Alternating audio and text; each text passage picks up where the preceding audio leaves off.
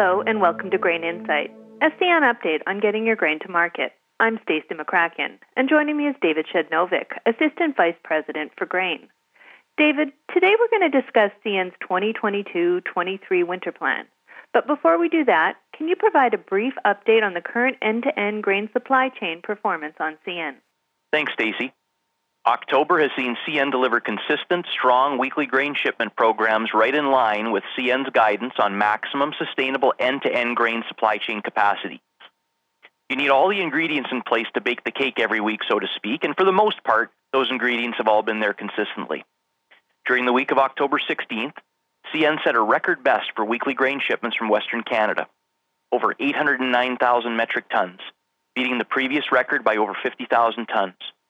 And at over 3.23 million metric tons, the volume of grain that CN shipped in October hit an all-time record high for a single month.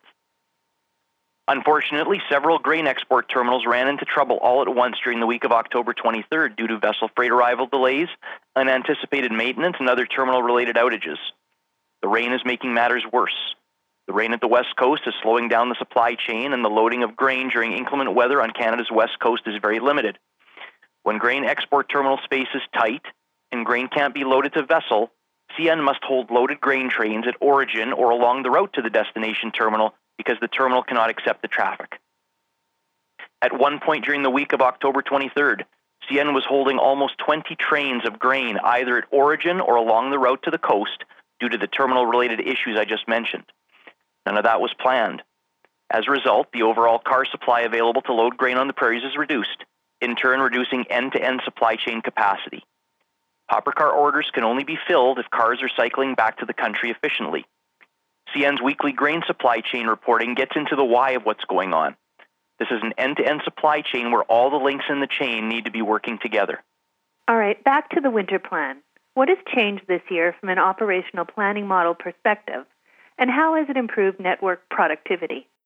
It comes down to running the plan and moving cars faster. In April, CN brought renewed focus to ensuring scheduled trains leaving our 4 largest railcar processing yards depart on time with the right traffic block to destination. In May, the same approach was applied to 4 smaller railcar processing yards. The focus on departing intermodal and manifest carload traffic on time from origin, making the right connections, building the right blocks, and focusing on destination train performance continues to drive strong operational results, including increased car velocity. In the third quarter of 2022, CN car velocity averaged 212 miles per day, representing the best performance since Q3 2016.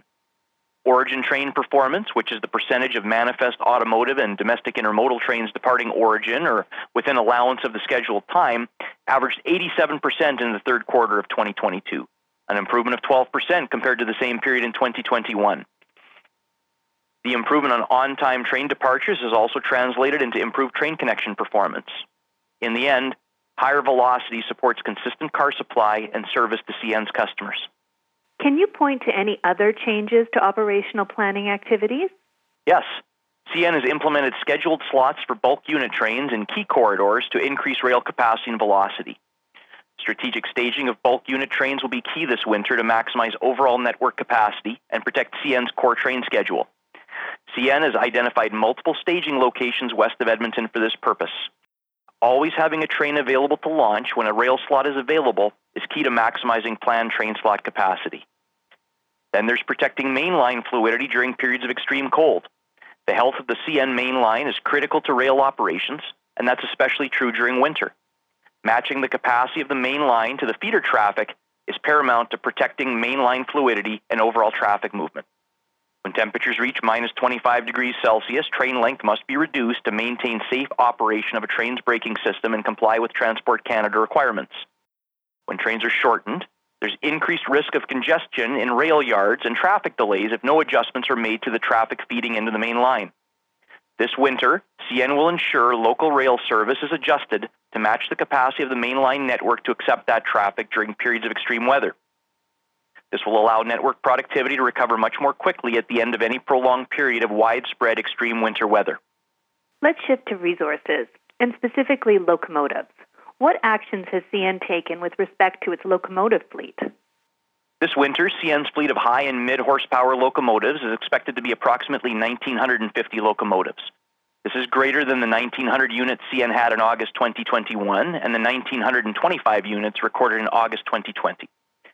CN has acquired 57 high-horsepower AC locomotives to augment its CN-owned locomotive fleet.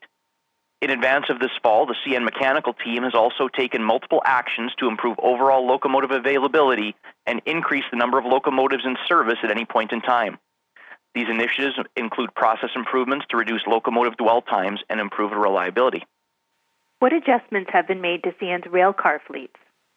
Major CN investment initiatives specific to rolling stock include the acquisition of 800 new high-capacity boxcars to support customer demand for shipments of forest products, metals and minerals, and other commodities across CN's North American network, along with the addition of 500 high-efficiency grain hopper cars during the 2022-23 crop year. CN also implemented a summer reliability-based maintenance program for car fleets this year. The program uses repair data to identify cars with a high probability of failure and/or customer reject cars. That's primarily issues with gates and doors. Then there's the people out in the field moving the rail traffic. What actions has CN been taking on the people front to get ready for winter? As CN's core value, safety is embedded in everything we do, with an uncompromising commitment to the health and safety of our employees, the customers we serve, and the communities and the environment in which we operate. Our focus on safety during winter months is even stronger, when cold and winter elements can directly affect safe rail operations as well as operations at customers' facilities. CN has been aggressively recruiting and training to increase CN's operating crew base. CN's Q2 2022 ending headcount was approximately 850 higher compared to January 1st, with most of the increase in operating crew base.